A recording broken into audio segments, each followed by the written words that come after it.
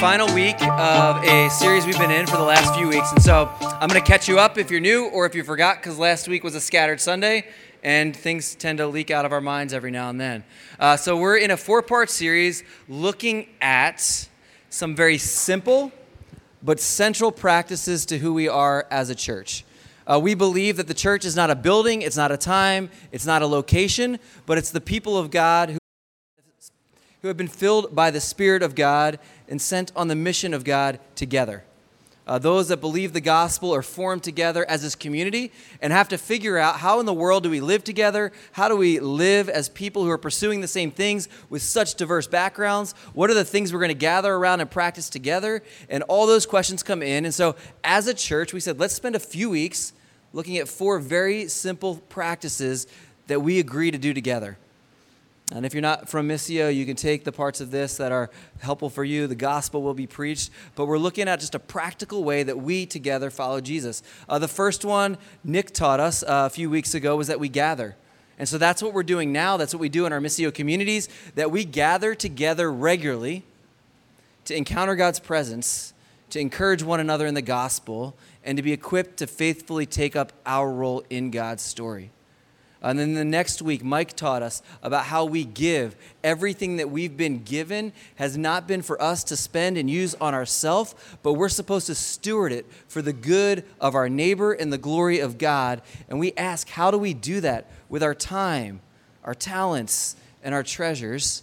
And we together give because we believe that as we do that, others are able to experience the good news of the gospel as well as free us from our stranglehold grip that greed can also often have. And then last 2 weeks, we looked at the fact that we grow, or that we participate with the Spirit in pushing towards and working with Him towards maturity as followers of Jesus. So we don't want to just see disciples made and baby Christians, but we want to see unapologetically people grow up in their experience of following Jesus together and mature. We said that Paul's goal was for the church to mature. Jesus wanted to see his disciples mature. The Old Testament, looking back at the people of God, they were called to grow up. And we want to do the same. And then this week, we're on the 4th week of that, and that is that we go. So we purposefully arrange our lives to follow the Spirit in making, maturing, and multiplying disciples of Jesus as we go. So this is something we collectively, as the people of God, want to be about. And whether your home is here, or it's in Europe, or Australia, or wherever it may be, this is something that's true of the people of God. And so we have a lot of students here from Soma School. We got a lot of people who are part of Missio communities. We have some new friends, and you're welcome to lean into this conversation too. I'm going to encourage you to turn to a few people around you, because you've thought through this, some of you. What passage would you teach for the practice of going, or the fact that we go out? We don't just wait and huddle together, but we are actually sent and commissioned out to be a part of what God's doing in our various neighborhoods and networks. Where in your Bible would you go? If you're new to Missio or new to your Bible, that's completely okay. Just lock eyes with somebody else and they'll start talking, I promise you. There's nothing wrong with that. There's nothing saying you had to read your Bible before you got here. But if you have read it before and you have an idea about maybe where you would go in your Bible, a story of Jesus, a story of someone else, if you don't have any answer at all, you can say Matthew 28 and you'll be okay. The rest of you can be a little bit more creative. All right, so I'm going to give you like 3-4 minutes. Turn towards one another. What passage would you go if you were about to teach We Go?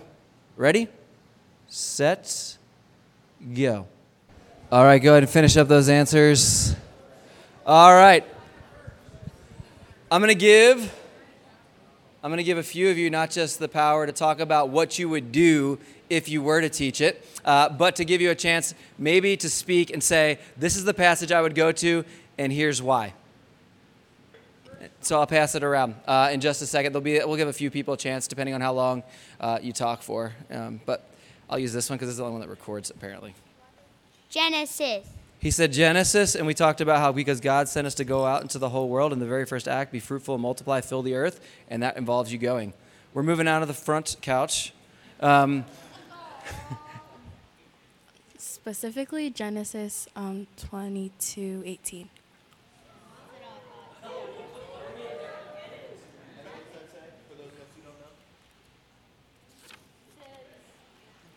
And through your offspring, all nations on earth will be blessed because you have obeyed me.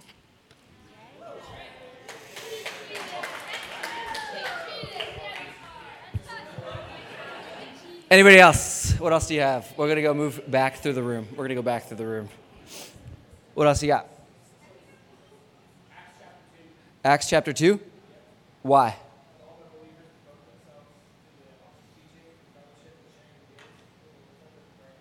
Yeah.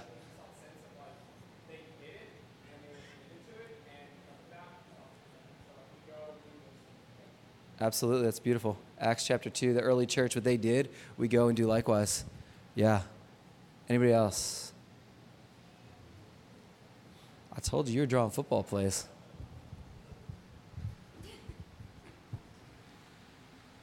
I think another one that comes to mind is John 17, Jesus' high priestly prayer, where he says, "As the Father has sent me, so I send you." Kind of this idea of imaging Jesus in his ministry. So good. Who else? Yeah.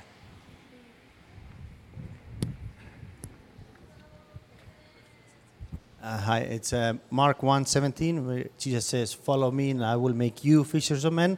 So it's not just me going and asking Jesus to come with me, but he's going before me and asking me to follow and make fishers of men. That's good. So good. Yeah. I thought of Genesis as well, the Tower of Babel. Adam was commanded and Noah commanded to take the image of God into all the earth, and the temptation was to stay together and build something great to ourselves. And so God caused different languages to break them up into nations so that they would be forced to go out into all the world. Yeah. Yeah, Isaiah.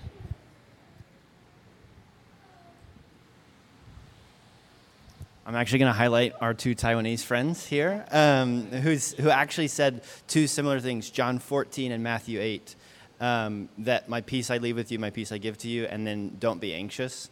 Who of you can add an ounce of life from worrying? And it was cool that they both highlighted that non-anxiety that Jesus brings whenever we go out into the world. It's not me, it's them. Love it. Thank you. Thank you, all of you. Yeah. Yep, we got it. We covered all the spectrum. Thank you. I was just thinking about Revelation because the end of the story shows that every tribe, tongue, and nation are confessing that Jesus is Lord. So we know the end of the story, so therefore we know what happens in the middle. Thank you so much. Beautiful. Just in case you're wondering or following along with the symbols, I'm going to keep going. Or the tattoo that you have on your arm, we hit every act of the story. So, except for the rebellion where they didn't go. But actually, that was covered in the Tower of Babel, so we did actually hit all. There you go. All the acts of the story were all hit. Well done. But none of you took my story, so I'm good with it. Today's story is not for the faint of heart. It involves cannibalism, war, people being trampled to death. It's got desperate people. It's got danger. It's got deliverance. And it involves some very unlikely eyewitnesses. Let me pray, and then I'll jump into the story. Jesus, we come together, and we're in awe. I just love what you're doing in this community. The way that our friends are able to remind us of the good news of who you are and how that changes us and sends us back out. God, thank you for the gift of your Spirit bringing to mind passages that equip us, for leading us in prayer with one another, for causing us to sing and worship and shout for praise. God, for entering into the low spaces with us, and your grace just seems to puddle there. And so for those of us who need grace, would we hear that today? For those of us that are searching, would you help us to find you? And God, would we all walk away a little bit more equipped for the role you have for us to play in your mission?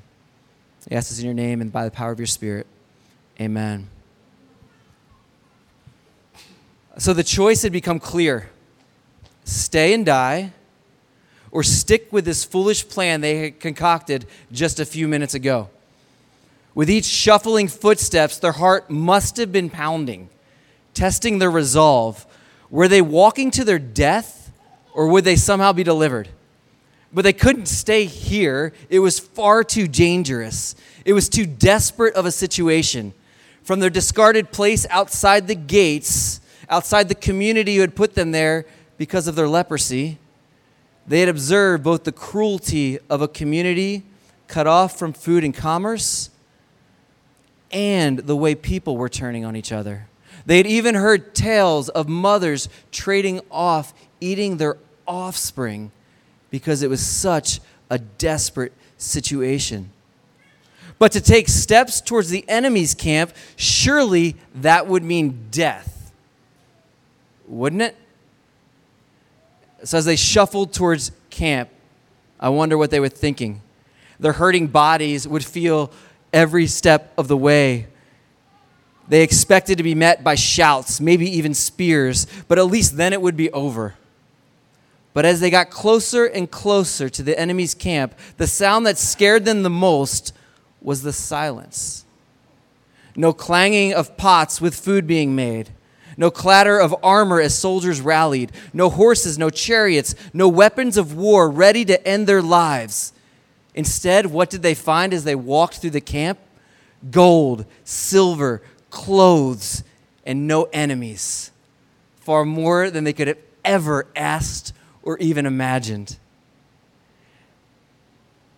And so these four men quickly grabbed what they could and started hoarding it. It says they even started hiding it. They hid some clothes, some gold, some silver. They ate, they drank, they celebrated their good fortune and being rescued, and the fact that they had been given so much that they hadn't had to even fight for.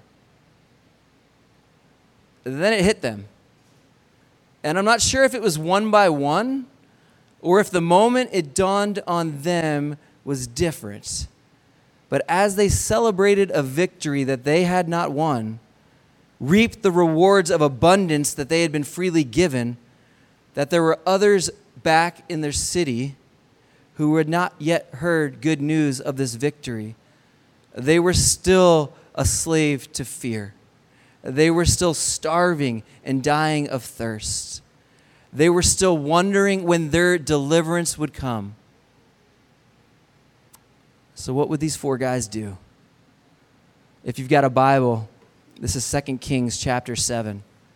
Some of you might have to dust that off. It might be a little while since you were back in that part of the neck of the woods.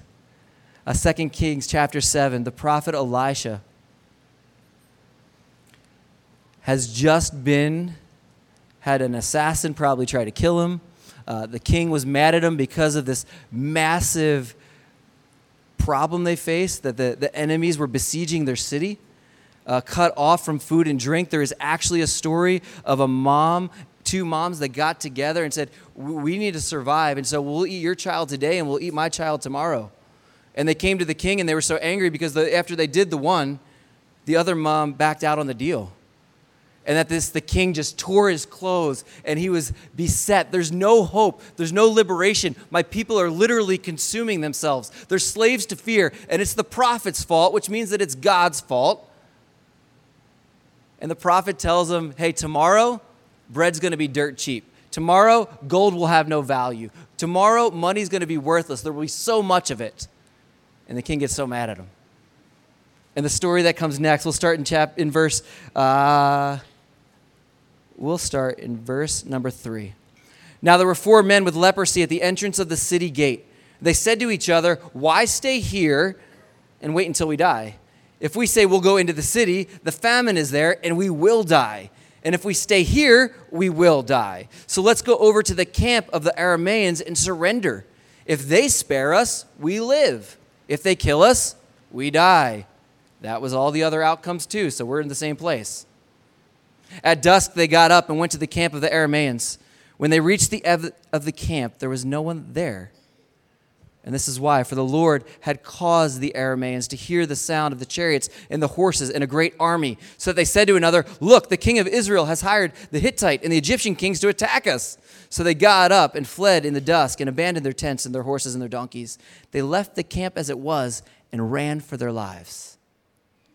God made them all hear as if an army was approaching that was not there, and they ran off at the shuffling feet of 4 leprous men. And when the men who had leprosy reached the edge of the camp and entered one of the tents, they ate and they drank. They took silver and gold and clothes and went off and hid them. They returned and entered another tent and took some of the things from there and hid it as well. They couldn't believe their fortune. And then they said to each other, what we're doing is not right. This is a day of good news, and we are keeping it to ourselves. Go ahead and underline that one. Today is a day of good news, and we are keeping it to ourselves. If we wait until daylight, punishment will overtake us. Let's go at once and report to the royal palace. In the next part of the story, they go and they tell the palace, they say, hey, the enemies are gone, and all their stuff's still there. We can go eat, we can drink, we can have all their money, we can have their horses, we can have their donkeys. All their stuff, it's all ours. They're really gone. And the king thinks to himself, there's no way they're really gone. They're probably just laying a trap for us. And so what we're going to do is we're going to send a few spies in to check and see if it's really out, of pocket. Is this really what's going on, or is it a trap? And then at least those guys will die and we'll all be cool. So they go and they check it out and they find out it's actually true. They've left. They have fled. God has won a victory for them, and they just stepped into a place of security and abundance where there used to be slavery and death. And the story ends with the one who had cursed Elisha, that had laughed at him, that tried to kill him because he had done this. Elijah said, hey, everything's going to be dirt cheap, but you're not going to get to celebrate it. You're going to die before it all comes to pass, which is a really rough statement. And so sure enough, that sentry of the king is standing at the gate, and as the horses all rush out, they trample him. And that's where the story ends.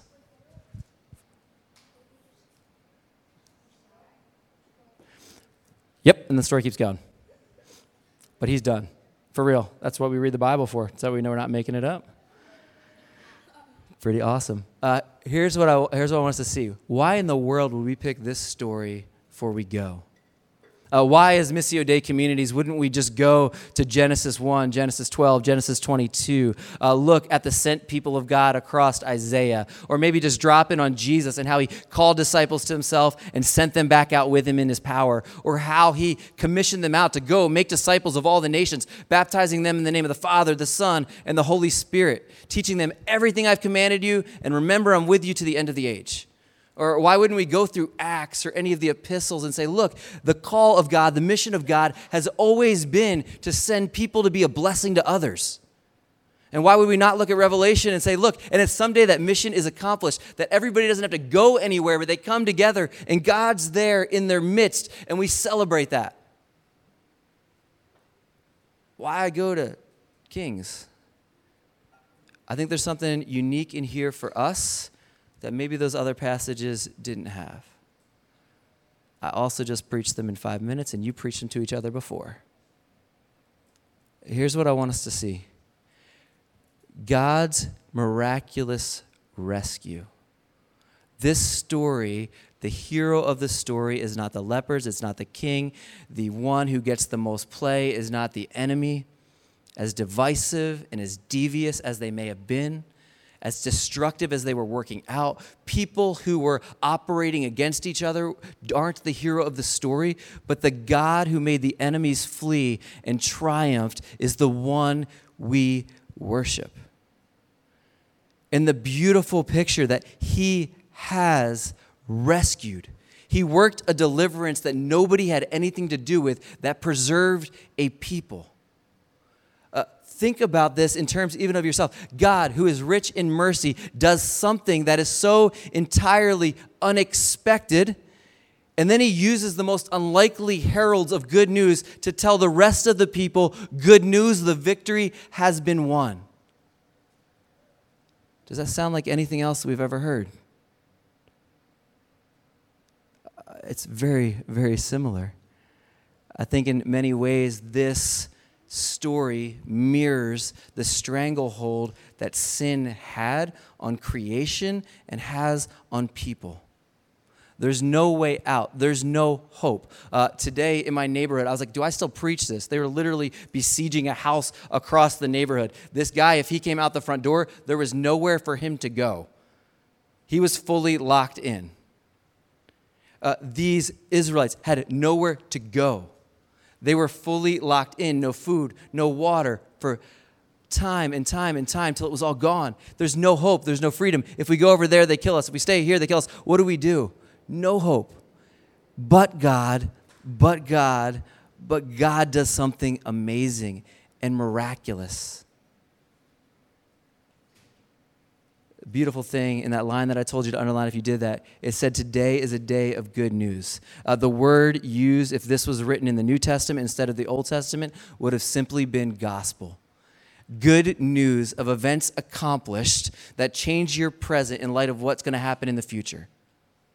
Good news. The victory has been won. You have been set free. The enemy is no longer in power. And then it was up to the people to respond to that and say, do we believe it and want to enter into that victory, or do we want to stay far off? So many parallels in this story to what Jesus did in his life, his death, and his resurrection of setting free humanity, of setting free creation from the curse, of setting free people from shame and guilt and fear.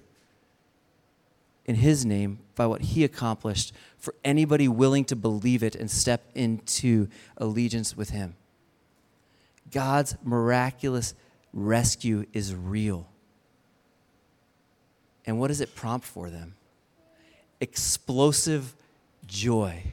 Leslie Newbegin says, mission begins with a kind of explosive joy. The news that the rescued, rejected and crucified Jesus is alive is something that cannot possibly be suppressed. It must be told. Who could be silent about such a fact?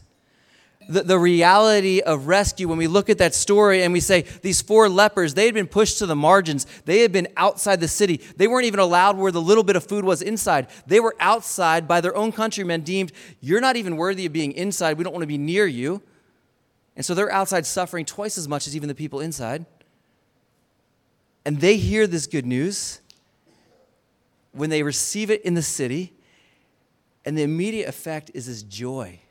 They just start reveling in all of the gifts that are there, the gold, the silver, the drink, the food, recognizing that there's more than enough. They do what sometimes we often do when we have more than enough. Or rather than the immediate thing being shouting back, hey guys, there's food, there's drink, there's safety. The battle's been won. They indulge themselves for a little bit. They recognize that everything that God had given them, they started using on themselves, and they weren't even going to go back and tell that good news because they just wanted it, right? And maybe got caught up in a moment. I'm not saying, I'm not judging them. I'm just saying this is what took place in the story. They started to indulge and spend it on themselves, but there was this explosive joy, but it made it turn in on themselves, and they kept that joy in that little community. And then I don't know when the conviction set in. I don't know when the realization that our relatives and those people that even maybe they didn't like us, they pushed us outside, we've got something really good that we could bring to them that will forever change their lives and preserve life. And we didn't earn it. We didn't deserve it. We just walked across the street. There's a beauty when we recognize how much we've been given in Christ.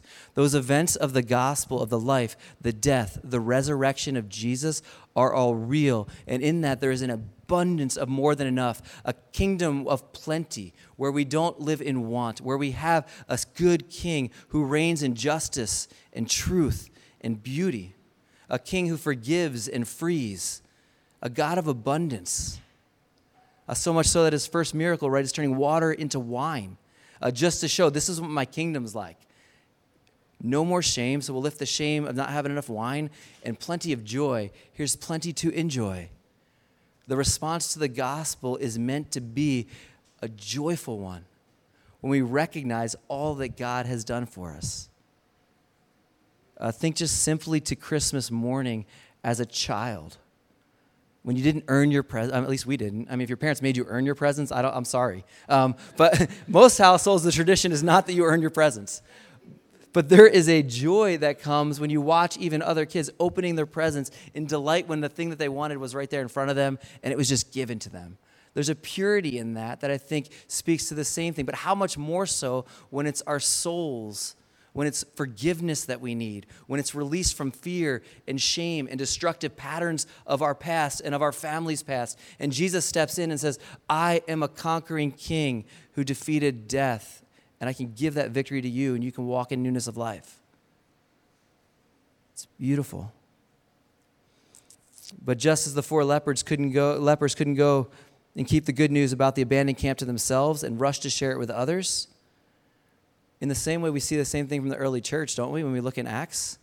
They heard the good news of Jesus' death, his life, his resurrection, and they said, we can't keep this to ourselves. They're compelled out with joy to go to the furthest reaches of their neighborhoods and their networks of friends, people that persecuted them and were killing them. They were still saying, this is good news for you as long as you'll receive it. This is good news for you. Will you give your knee and bow and give your allegiance to King Jesus?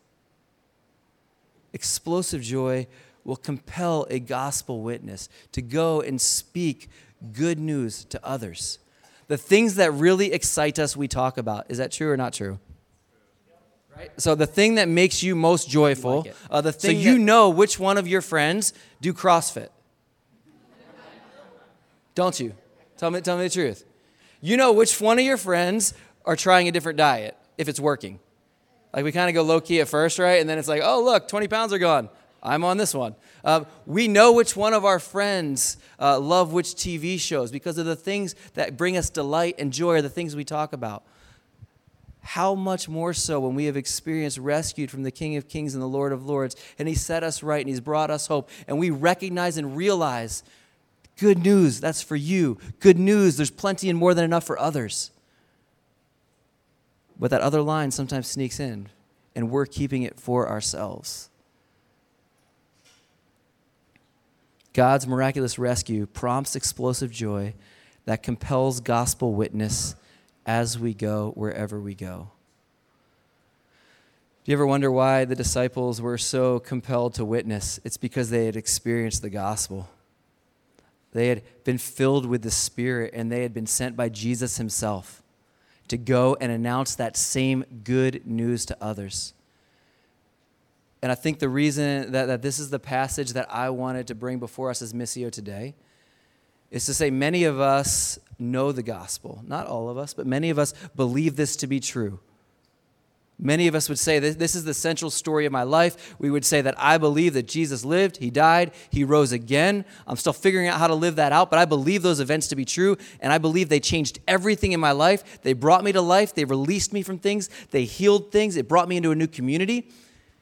And we would actually want others to be a part of that. But the invitation for today is, but are we sharing that good news with others through our witness of our lives and the words of our lips? There's an invitation for us to experience afresh the good news of all that Christ has done and find our hearts melted, enjoy the product. Fear will only make you walk a little bit in this way. We don't tend to tell good news because we're afraid. These guys did because they're afraid of punishment. Good news, you don't have to be afraid of punishment from Jesus. He's taken that on himself, so we don't live in that same fear. If we guilt one another into that and say, hey, we really should tell people about this good news of the gospel, you should feel bad if you don't, that will probably take you to lunch. And then you'll fill up on some tacos, and then you'll be good to go again.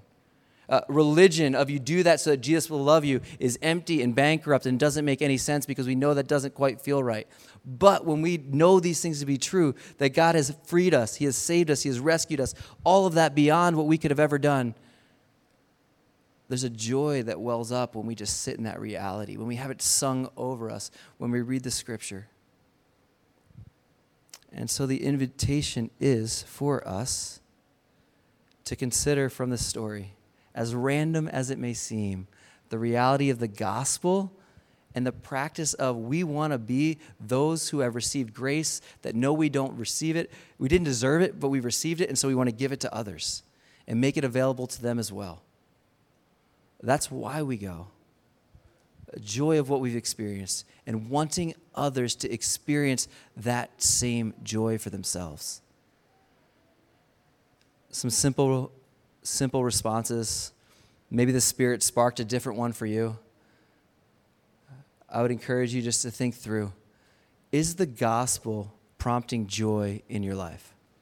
I've been following Jesus for a few decades now, and so not every day is one I'd mark as like today's a joyful day. And so I'm not talking about little dips. I'm talking about when you sit and you think and you contemplate the God of the gospel and the good news of all that he's accomplished. Do you find your heart welling up with joy at all?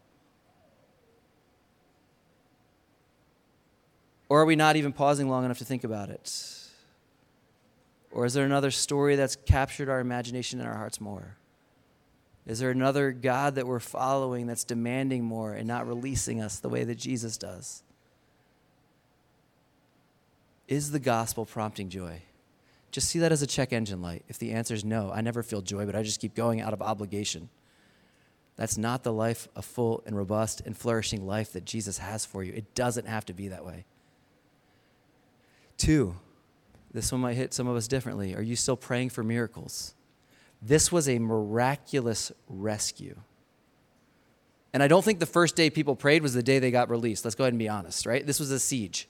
I'm guessing that there were people calling out to God and calling out for a change long before that. I 100% am sure Elisha was saying, God, can you release us from this? God, have enough people died? God, has hunger taken enough lives? God, has violence done enough? God, how much longer? Will you please do something? And we don't know when the prayers get answered, but as the people of God, we're called to cry out for the miraculous to still happen. And maybe that's a spouse's heart being changed. Maybe it's your addiction being broken. Maybe it's a network of relationships that seems so fractured. Maybe it's a pocket of the city that seems too dark. Maybe it's a country that seems too oppressed. Whatever that is that the Spirit prompts in your heart, are you still praying for that miraculous rescue? Or have you given up hope? If that's you, I see you. I'm there sometimes. But let stories like this remind us that God absolutely does the miraculous. Didn't just do it in Kings, right? Like, look at, again, the events of the gospel. The dead, crucified king rose again. And if that's true, nothing else is impossible. There might be a lot of confusion along the way, but if that's true, anchor your soul there. And lastly, and this one's super practical, if you're a follower of Jesus, would you take this step? Would you pray every day this week? That's 7 of them for the non-math majors. Would you pray every day this week for opportunities to share good news? Would you pray every day, Jesus, is there someone, a believer who needs to hear the good news again and be reminded, or somebody that doesn't yet know Jesus that needs to hear the good news so they can believe it for the first time? Would you pray every day this week, Jesus, will you give me someone to share this good news with me? I don't want to sit and savor all that's good to myself. I want to spread that to others. Would you make that a prayer? And then when we gather next week, we are going to ask the question, how many of us prayed it? How many of us had opportunities? This is true. This is the true story of the world. The gospel is real events that took place that forever changed things. Let your heart respond to that. Would you guys pray with me? Jesus,